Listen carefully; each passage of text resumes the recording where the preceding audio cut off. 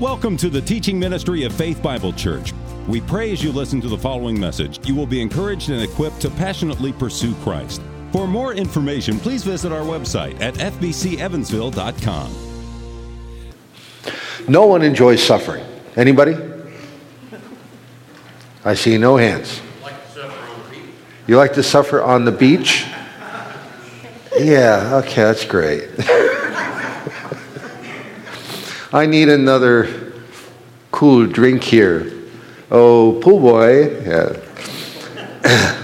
Most people across the globe recognizing, however, that suffering is normal in this fallen world. Western culture, on the other hand, has glorified the values of safety, comfort, and convenience that anything less is now regarded as something akin to a human rights violation. The idea that people have a right to a secure, healthy life is an attitude that has unfortunately bled into the Christian church.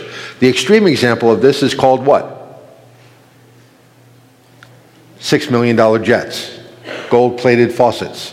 The teachers teach what? Health and wealth. Health and wealth, prosperity teaching, right?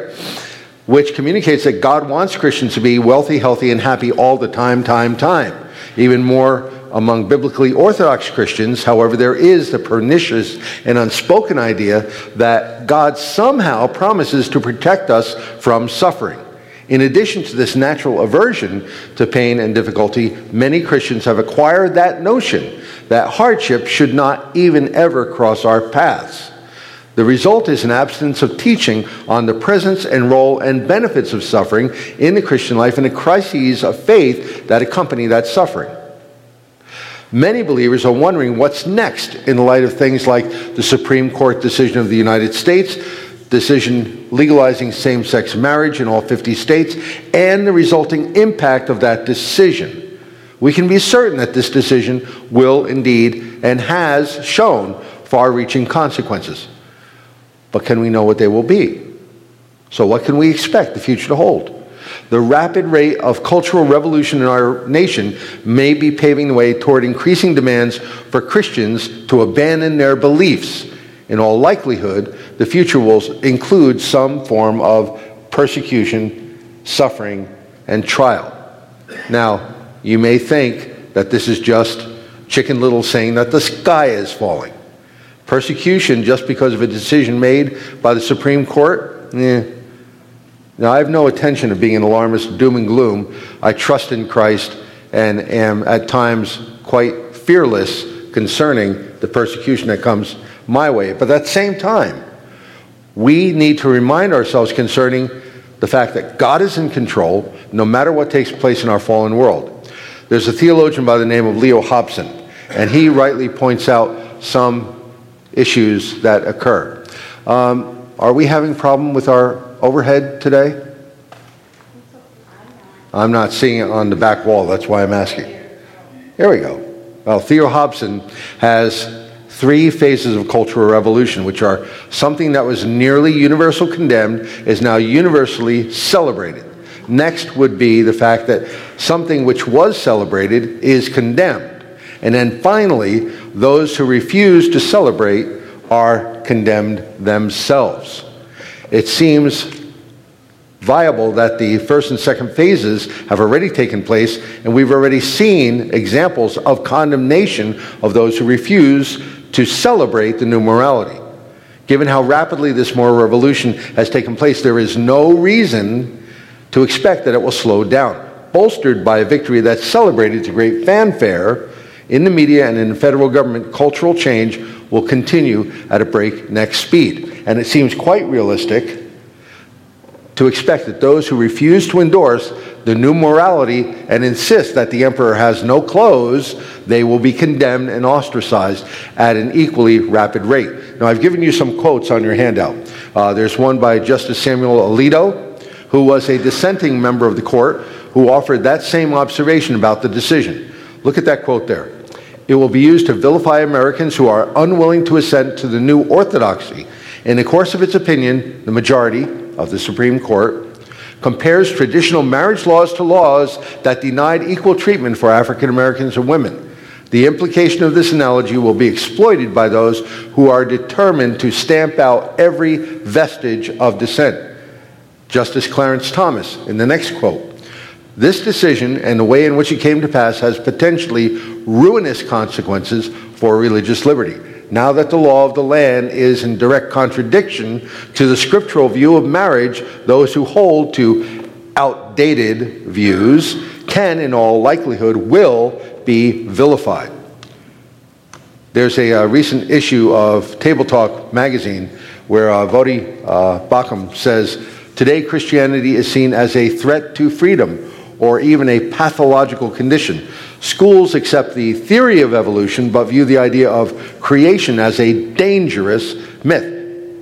Ideas are dangerous. Speech is dangerous. Speech is violent.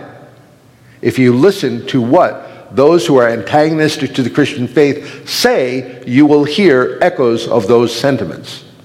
Keeping on with Vodi's quote, "Judges see the biblical view of sodomy as hate speech. In fact, various State Departments of Child Protective Services have at times listed regular church attendance as one of the hallmarks of abusive parenting." And we have seen that in this community.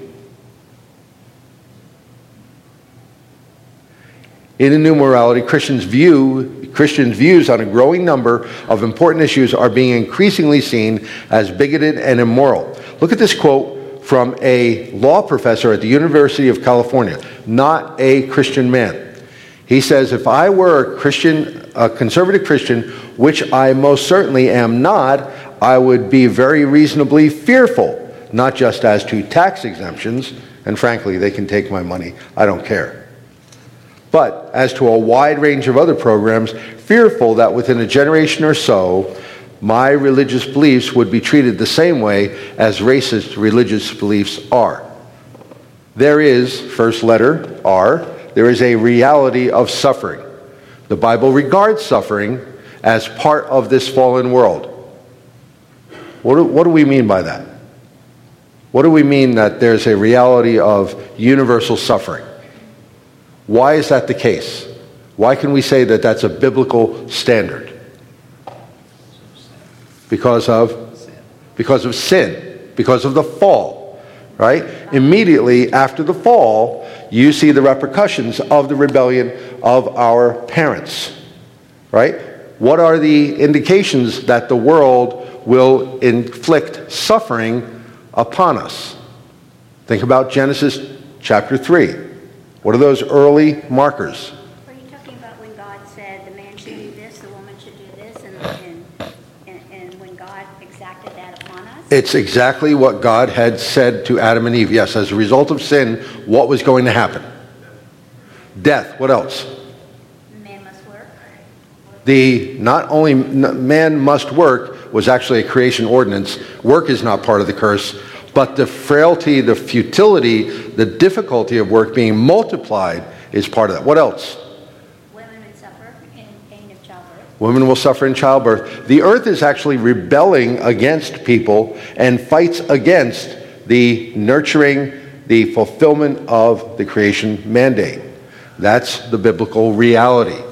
We now can cure and prevent many diseases, but that doesn't stop both Christians and non-Christians from developing cancer or having heart attacks. The sinfulness of men and women adds human violence and oppression to this dark picture, so that crime, war, and oppression are part of life everywhere on earth. Think about the two passages from Job. Job 5:7. "For man is born for trouble as what? As sparks fly upward," right? The other passage in Job 14, "Man who is born of woman is short-lived and full of" what? Turmoil, sorrow, troubles. This is universal. Now, let's define suffering, because I think that's extremely important. What is suffering, trial, and persecution not identified as in the Scriptures? When we look at the biblical command to suffer well, what are we not being commanded to suffer well about? What should we expect to suffer if we're partaking in? Well, the passage in Peter, the first passage is in Peter, 1 Peter 3:17. For it is better if God should will so that you should suffer for doing what is right rather than for what? Doing what is wrong. 1 Peter 4:17. Peter says to the church, make certain that no one suffers as a troublesome meddler. Now you're meddling. Or as a murderer or a thief or an evildoer, right? There's a difference between alternate opinions and persecutions. And we as Christians need to be careful to not see a boogeyman under every rock. Look at this quote from Ralph Waldo Emerson. Certainly not a bastion of Christian beliefs. In 1838, he said this, let me never fall into the vulgar mistake of dreaming that I am persecuted whenever I am contradicted. We live in a pluralistic society. People are going to have other opinions. That's great. That's an occasion for us to have exchange, conversation, to be persuasive. All right? Just because someone has a different opinion does not mean that we are being persecuted or suffering.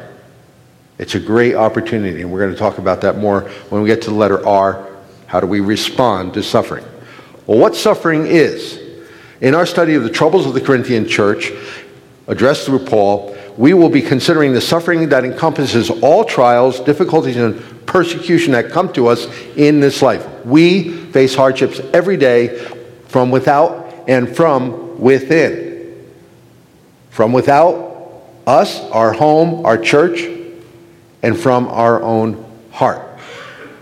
Sometimes these hardships are specifically related to our calling as God's children and not just a result of walking this vale of tears. There's common grace and there's common disgrace. Christians and non-Christians alike will suffer hardships. It's part of God's design. Now, let's turn in our Bibles to the letters to the Corinthian church. In 2 Corinthians chapter 4, 8 through 9, the apostle, based on his personal experience, gives a partial list of his troubles. 2 Corinthians 4, 8 and 9. Somebody read that nice and loud for us. 2 Corinthians 4, 8 and 9.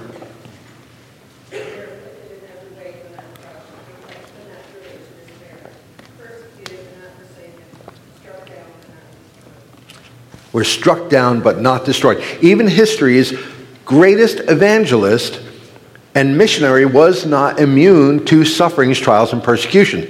Christians are being persecuted all over the world for following Jesus. Right? So you have two things. You have common disgrace, the common suffering of the world. Should I be doing something different here, Stu, with the feedback? A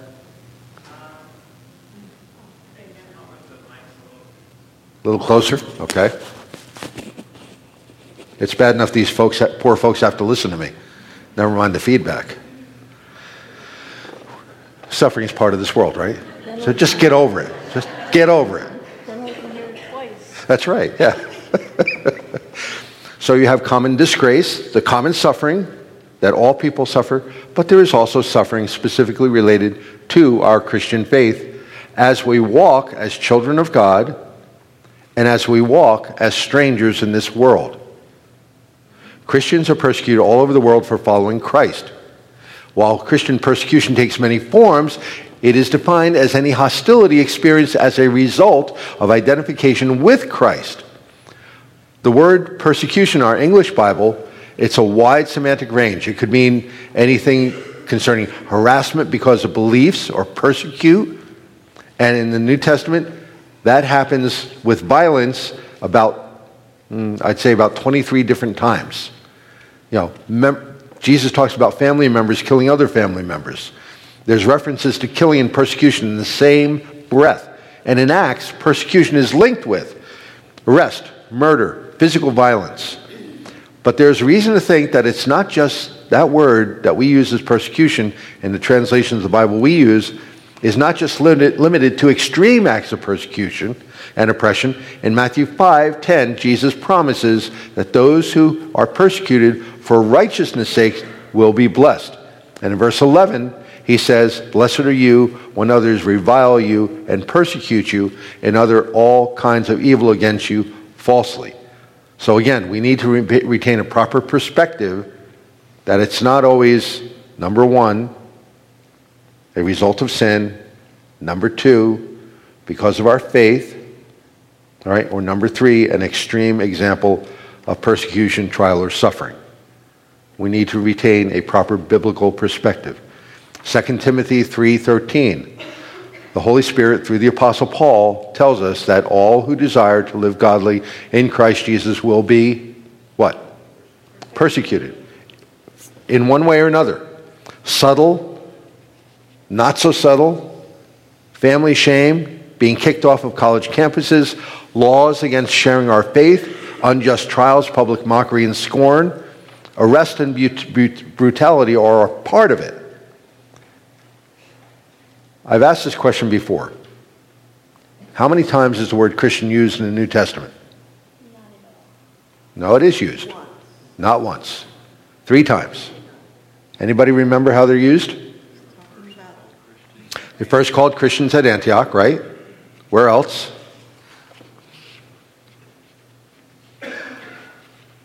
Remember when Paul stood before the court and he was defending the Christian faith? And the response was, hey, in a short while you will convince me to be a Christian. All right? So first in Antioch, it was actually a pejorative. It was actually a mockery. Oh, you're little Christs. All right? Because these people were reflecting the nature and character of the Lord Jesus. When Paul stood before the court and was defending the Christian faith, it was incredulous. And it was hard to believe. And Paul said, in a short while, you're going to convince me to be a Christian? Recognizing that there's a body of truth. But the third way the word Christian is used is in 1 Peter 4. Keep your finger there in Corinthians and turn over to 1 Peter 4, starting with verse 12. All right? Because Peter talks about persecution as well. So if you look at 1 Peter chapter 4, all right, starting in verse 12, he says, Beloved, do not be surprised at the fiery trial that comes upon you, as though some strange thing were happening to you. So again, this is common foundation. This is reality. It will come. But to the degree that you share the sufferings of Christ, keep on rejoicing, so that also at the revelation of his glory you will rejoice with exultation. If you are reviled for the name of Christ, as opposed to foolishness or doing something wrong, you are blessed, because the Spirit of glory and God rests on you. Make sure that none of you, again, suffers as a meddler, thief, evildoer, or troublesome meddler. But, and here's where the third time the word Christian is used. If anyone suffers as a Christian, he is not to be ashamed, but to glorify God in his name. So, conformity to Christ, adhering to a certain body of beliefs and facts, suffering and being identified with Christ. That's the way the New Testament uses the word Christian. Christ's words are fulfilled. For followers of Christ, the picture is more sobering. The Bible actually promises us trials, hardship, persecution, and suffering for our faith. Now, you can honestly say that perhaps you've never suffered for your faith. You've always been very straightforward about the gospel. When you've been confronted with a sinful situation, you've been able to handle it in a gracious, gentle way, and people may have never railed against you, so you've never suffered as a Christian. But there are some of you in this room who have been threatened with violence, with economic impact for your faith and for exercising your faith. So the degree is going to vary. But Jesus said in John 15, verse 20, remember the word I said to you, a slave is not greater than a master, is he? If they persecuted me, they will also persecute you. If they kept my word, they will keep your word also. The first followers of Christ consistently experienced suffering for the sake of Jesus.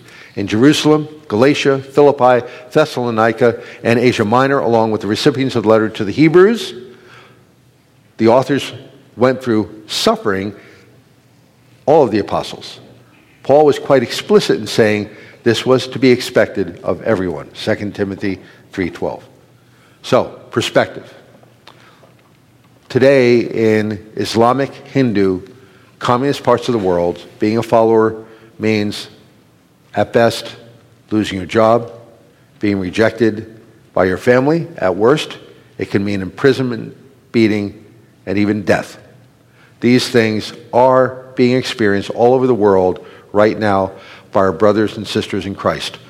One source gave a number of martyrs on a daily basis. I want you to take a guess at what the latest numbers are with regard to martyrs for the Christian faith in this day. Per day. 2,000, a bit high. Anybody else? Going once, going twice. 833. 833. Do we have it good here in the States? You betcha. Wow.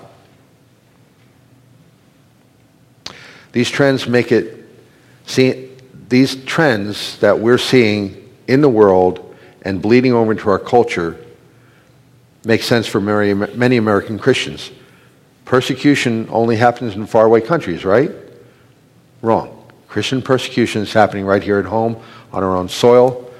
Many here are being attacked for their faith. While it might not be at the level of beheadings or burn down churches in other places of the world, it's a problem that's growing. Traditional Christians are facing increasing intolerance in this country through the fines, lawsuits, the jobs loss, and public disdain felt. Can you think of any publicly known instances or cases of Christian suffering and persecution to that extent? The bakeries, right? There's more than one. What else? John MacArthur once preached at the university in Los Angeles, and he's been preaching the gospel, and then Yep. Yep, University in Los Angeles. Excellent. Good example. There's been churches burned down. There have been churches burned down for a variety of reasons. And arson, not accidental. Arson, yes, right. Look at this quote by John MacArthur. Certainly not an unnecessary alarmist. Christians at the end of the 20th century are unlikely to face the kind of opposition Martin Luther did during the early part of the 16th century. It is also unlikely that most believers will ever face the imminent threat of martyrdom. However, I believe it is more difficult to make such assertions with certainty today than it was 30 or 40 years ago. Conditions within our post-Christian culture and an unstable evangelical church are changing and declining so rapidly that believers need to be prepared and not get caught off guard when confronted with persecutions and various hardships. He wrote that in his book, The Power of Suffering, in 1995. So we're not going to minimize the extent to which traditional Christianity and traditional Christians are facing increasing intolerance in this country. The fines, the lawsuits, the job loss, public disdain, they're not figments of the imagination. No amount of public relations work is going to rescue the church from being thought of as backwards and bigoted. You can't out-nice our way, we can't out-justice our way into cultural acceptance. That will not happen. Only revival, a powerful moving of the Spirit of God, will see that happen. In 2008, the University of Toledo fired one of their staff members when she disagreed with the idea that gay marriage was a civil rights woman. Crystal Dixon, an African-American woman, she wrote an op-ed piece in the Toledo Free Press arguing that the gay rights movement should not be compared to the civil rights movement because she, as a black woman, did not get to choose her minority status, but, she claimed, homosexuals do. She was fired for that. Jack Phillips, the famous baker, you know what happened there in 2012. And not only was that the original instance, but there have been multiple charges against him. Thankfully, the Supreme Court decided in favor of him. Elaine and Jonathan Huguenin were forced by a court in New Mexico to pay more than $6,600 in fines in 2012 after they declined to use their business, Elaine Photography, to photograph a lesbian commitment ceremony. High fines to punish Christians for remaining true to their conscience are becoming becoming increasingly normal. The New York State Division of Human Rights has ruled that the Roman Catholic Church owners of an Albany area farm violated the civil rights of a lesbian couple when they decided to decline to host the couple's same-sex marriage ceremony in 2012. They were ordered to pay $10,000 in fines and an additional $3,000 in damages to the lesbian couple for mental pain and suffering. 15 miles from the home that Kim and I owned in New Jersey, Walt Tutka, who was a substitute teacher in Phillipsburg, was suspended and eventually fired after giving a middle school student a copy of Gideon's New Testament in October of 2012. Tutka was holding a door for the student and made the comment, "The first shall be last." Over the next few days, the student kept pestering Tutka and saying, "Hey, what does that mean? What does that mean?" And Tutka said, "Well, it's in the Bible." And the kid said, "I don't have a Bible." Tutka gave the kid his Bible, was fired, lengthy lawsuit, 5 years later was finally reinstated. In 2013, the state of Oregon went after a little family bakery, again a bakery, of Aaron and Melissa Klein, when they declined to provide a wedding cake for a lesbian wedding. And again, these are not isolated incidents. This is orchestrated. They were fined by the state of Oregon a total of $144,000 for their refusal to violate the tenets of their faith. In 2013, anti-Christian campaigns, again, an orchestrated effort, had spread to Vermont, and a lesbian couple sued the Wildflower Inn under the state public accommodations law of 2011 after being told they could not have their wedding reception there. $10,000 fine settled the case.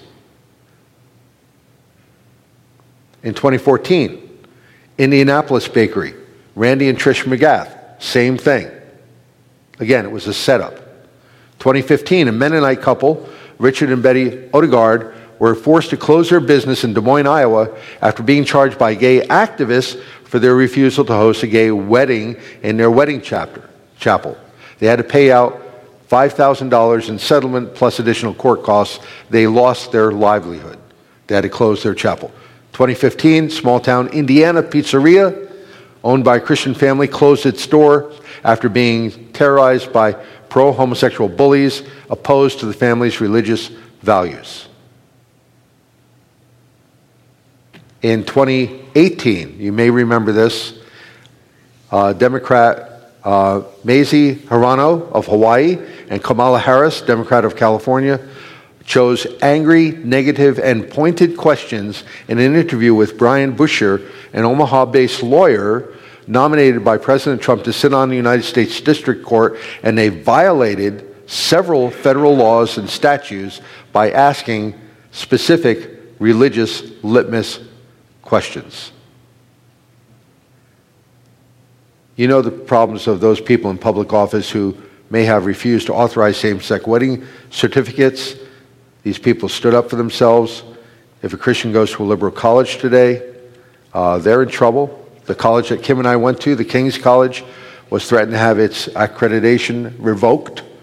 The college my daughter went to, Gordon, was also threatened that way because of their beliefs, because of their statutes. Public schools are hit as well. InterVarsity has been kicked off campus. Football coach in Washington placed on leave as saying a prayer.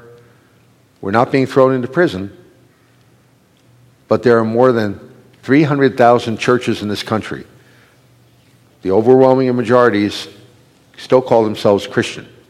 It's legal to be a Christian. It's legal to proclaim Christ. It's legal to convert to Christianity. We don't want to miss all the things we have to be thankful for or to pretend that everyone is out to get us. But we do want to keep our eyes open. The next letter, R, Redeemer and Suffering Servant. If you look at 2 Corinthians chapter 1 and verse 3, you read this. Blessed be the God and Father of our Lord Jesus Christ, the Father of mercies and the God of all comfort, who comforts us in all of our afflictions, so that we will be able to comfort those who are in any affliction with the comfort with which we ourselves are comforted by God. For just as the sufferings of Christ are ours in abundance, so also our comfort is abundant through Christ. The triune God does not leave us alone to waddle in the mire of our suffering through trials, troubles, and tribulations, no matter how petty or how big they may be. Read that first line again. Let's just take a moment. Read it out. Read verse 3 again.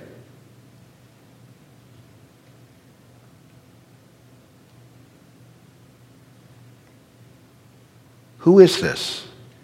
Who is this that sovereignly ordains that we should go through these things? Is it some malevolent dictator? Is it some horrid ogre? Paul says in Philippians 3:10 that he wants to know him and the power of his resurrection and the fellowship of his sufferings. Jesus said, as recorded in John 15:20, if they persecuted me, they're going to persecute you. Not only has he ordained that we walk through these fires, the common ones of this world, and the ones specifically aimed at your faith, but he's going to walk with us. By the way, look at this passage again. Look at this passage. Our Heavenly Father is called what? What are the titles used here? What's the title? The Father of mercies. And what? What else? What's the other? God of all comfort. The Holy Spirit as comforter completes the fullness of the Trinity. You have the Trinity involved here. As the one who comes to you and I in the middle of our suffering and troubles and strengthens us and gives us courage and boldness, just as he did to Paul and the Corinthians. What you see in the letter to the Corinthians 2,000 years ago is the resource that you and I have today.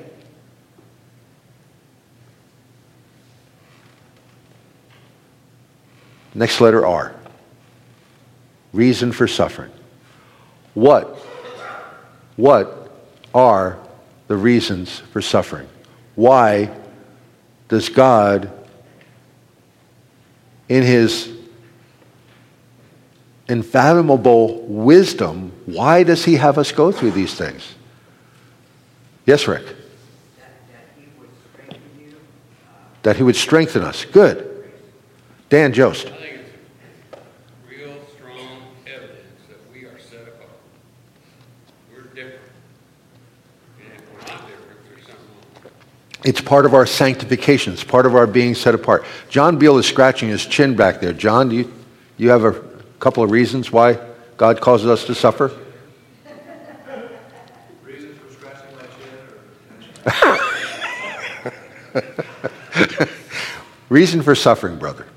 Reasons for suffering is when you stand up for what is right, regardless of what God says is right, not our own views. You obviously are going to face both at work, in your personal life, sometimes within your family, suffering. Scripture's full of that. And so it's a commitment to the truth, regardless of what happens. A commitment to truth. It's part of the testimony of God. He ordains that we should be the mouthpieces, the display, the expression, the manifestation of his truth, of his righteousness, of his holy standard. Wow. Joe Blair. This might be a little simplified, but basically we suffer just for Christ's sake Yeah. because of what he did for us. We suffer for him. Yeah. Expect that. We can expect that. And it's wild that suffering is actually part of the sufferings of Christ, which I fully don't understand, except that he so identifies with us that not only is he not ashamed to call us his brethren, but he is willing to include our sufferings as his own. Yes? Suffering also causes us to need him. Causes us to need him. Our life. Excellent. Yeah, look at this passage again. Look at this passage. 2 Corinthians chapter 1, verses 3 through 11. The first. The lesson of first love. Letter A, the lesson of first love. And I have totally forgotten that we had a overhead here. Got so caught up with this stuff. I apologize. Christ's words fulfilled. Perspective. Thankfully, you have these on your notes. You don't have to rely on this. All right. Here we go. The lesson of first love. We just noticed how Paul began this section. And that is by drawing our eyes to our Creator and Redeemer. He pronounces a blessing on God. Paul, who suffered all these things, right? The hardships, the day, night, and the deep, beatings, being left, exposure to all of that stuff. He starts out by saying, blessed. He is expressing his love, his appreciation, his adoration of the God who is in charge of all this. And I think, brothers and sisters, that is probably the primary issue, that these troubles force us to go back to him. Well, when I was at King's and I was working like 3 or 4 jobs at a time trying to support myself, I worked for this Jewish family. And I was, witnessing to this one woman, lovely lady, about Christ and God's willingness to offer his son. And she said, well, hold it. Didn't God teach us through Abraham that child sacrifice was not a good thing? That really wasn't the purpose there. While childhood sacrifice is horrible, just terrible, what was the purpose of Abraham's test at Moriah with Isaac? Faith. Faith. It was, who do you love? Who do you love? Who's the delight of your heart? Is it your son? Are you trusting in me? Or are you trusting in your own ability to procreate? All right? It was a test of faith. It was a test of love. It was to allow Abraham to demonstrate where his ultimate love and affection lay. Was it his son or with his Lord? The Lord tests us to show us the object of our first love. Here's one example. Look at Deuteronomy. If you look at Deuteronomy 13:3, Deuteronomy 13:3 says, "You shall not listen to the word of that false prophet or that dreamer of dreams, for the Lord your God is testing you to find out if you love the Lord your God with all your heart and all your soul." So I believe that one of the first things that God does in these trials, these sufferings, these persecutions, is to, one, refine our love and dedication and commitment and focus on him. Paul begins, "Blessed be the God and Father of our Lord Jesus Christ." Letter B, we suffer and are comforted because so that we are used by our empathetic Savior who suffered on our behalf and gave us the privilege of comforting others. We're used of God to comfort others. Look at verse 4, 6, and 7 here. He comforts us in all our affliction. Why? So that we will be able to comfort those who are in any affliction with the comfort with which we ourselves are comforted by God. You've gone through the pain and horror of a divorce. You've gone through the shame of an abortion. You've committed some sin, which is a shameful thing. But you've seen and you've tasted the redemption and the forgiveness of Christ. You've gone through the sorrow of a lost child. You've had the ignominy of losing a job because of your faith. God equips us to be instruments of his redemptive love for others who go through the same thing. I am a very selfish, self-centered, self-satisfied person. And so are you. God uses these things to change your heart, my heart, our thinking, to grow within us in empathy for others. And not only the empathy, but the ability and willingness to help others through that. And the set of verses reminds us it's not just a limited, finite friend who can understand so far, but the empathy of our great high priest is vast and fathomless. One thing everyone can appreciate is the ability of other people to identify with and understand our particular life situation, problem, experience, or suffering. But Hebrews 2:18 says, he himself was tempted in that which he has suffered. Because of that, he is able to come to the aid of those who are also tempted. Hebrews 4:15, we do not have a great high priest who cannot sympathize with our weaknesses, but what? One who has been tempted, tried in all ways like we are, yet without sin. We are extensions of his mercy through our suffering. Letter C. We suffer to find our comfort in him. Look at verse 5. For just as the sufferings of Christ are ours in abundance, so also our comfort is abundant through Christ. Sometimes it seems that life is full of trouble, inconvenience, and unending resistance to a peace of mind.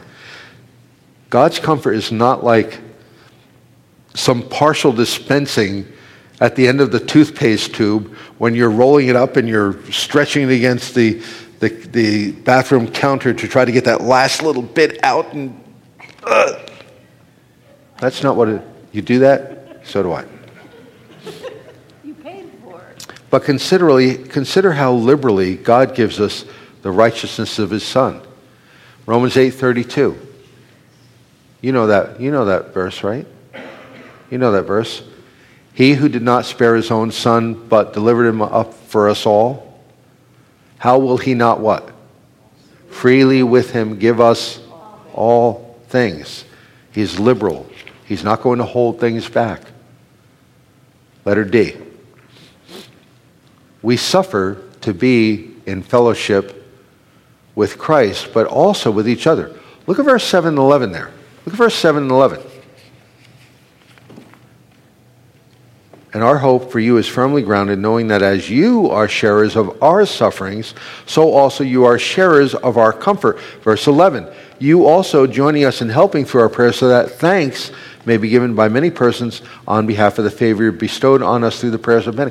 There is a growth in the love, in the commitment, in the relationship, in the tenderness, in the fellowship between us when we share not only sympathy, the emotional expression, or empathy, where instead of just feeling sorry that your roof is leaking, in empathy we get up there with a hammer and nails, or we borrow Joel Gallant's air gun and we nail it down with you.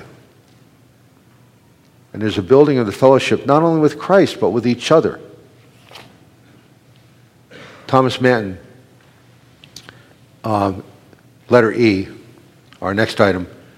God ordains our suffering to cause us to grow in patience and endurance. Thomas Manton, that famous Puritan, said this, while all things are quiet and comfortable, we live by sense rather than faith, but the worth of a soldier is never known in times of peace. Warfare situations reveal successes and shortcomings. On August 2nd, 1990, the Iraqi army invaded and occupied Kuwait, which was met with international condemnation and brought immediate economic sanctions against Iraq by members of the UN Security Council. Together with the UK Prime Minister Margaret Thatcher, President George H.W. Bush deployed U.S. forces into Saudi Arabia and urged other countries, and I think there were like a total of 34, 35, to join in this effort to remedy the situation. An array of nations joined the coalition, forming the largest military alliance since World War II. In a 2-month period, the Patriot and cruise missiles performed brilliantly, undermining the resolve of occupying forces and taking out important targets. When I worked at Hercules Powder, and those of you who are involved in reloading or ammunitions, Hercules is a manufacturer for public and also military use of gunpowder, blue dot, green dot. And we made the Patriot missile charges. So these were solid propellants that were about 3.5 foot long, and they were used to fuel the Patriot and the cruise missiles. And they were quite effective. The Dutch didn't think they were so effective, but somehow they were very helpful. But even though there were successes with the Patriot missiles and so many other parts of the deployment, there were failures.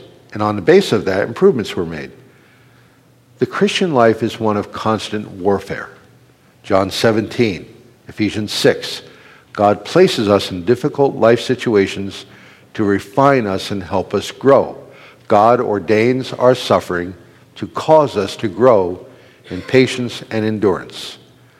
So James can say, consider it all what? Joy. When you encounter various trials, knowing that the testing of your faith produces endurance, and we're to let it have its perfect result, that we may be what? Perfect and complete, lacking in nothing. So we suffer finally, letter F, so that thanksgiving will be given to our sovereign Lord as he delivers us from these trials. Look back there at verse 11. Look back at verse 11. This is wild. And actually, go into the last part of verse 10. And he will yet deliver us. You also joining in helping us through your prayers. And what's the purpose? So that thanks may be given by many persons on our behalf for the favor bestowed on us through the prayers of many.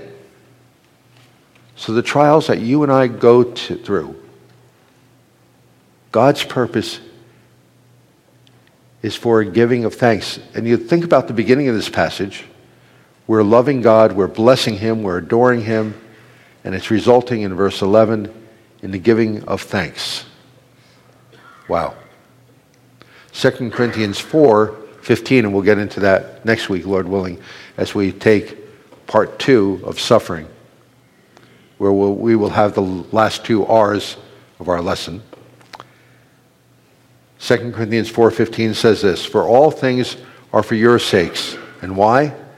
So that the grace which is spreading to more and more people may cause the giving of thanks to abound to the glory of God. Next week, Lord willing, we'll continue with an examination of the reclamation of suffering and the response to suffering.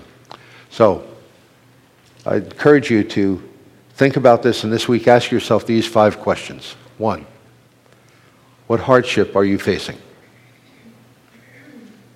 2, what life-giving word from him must you remember? Number 3, what input do wise friends give you through this time? Number 4, how can you honestly wrestle your way toward trusting him? And number 5, what should you and what will you do next? Let's pray. Father, I thank you for this time. I thank you for your goodness, that you do not leave us not only in our sins, but you've given us Christ to set us on that path to the celestial city.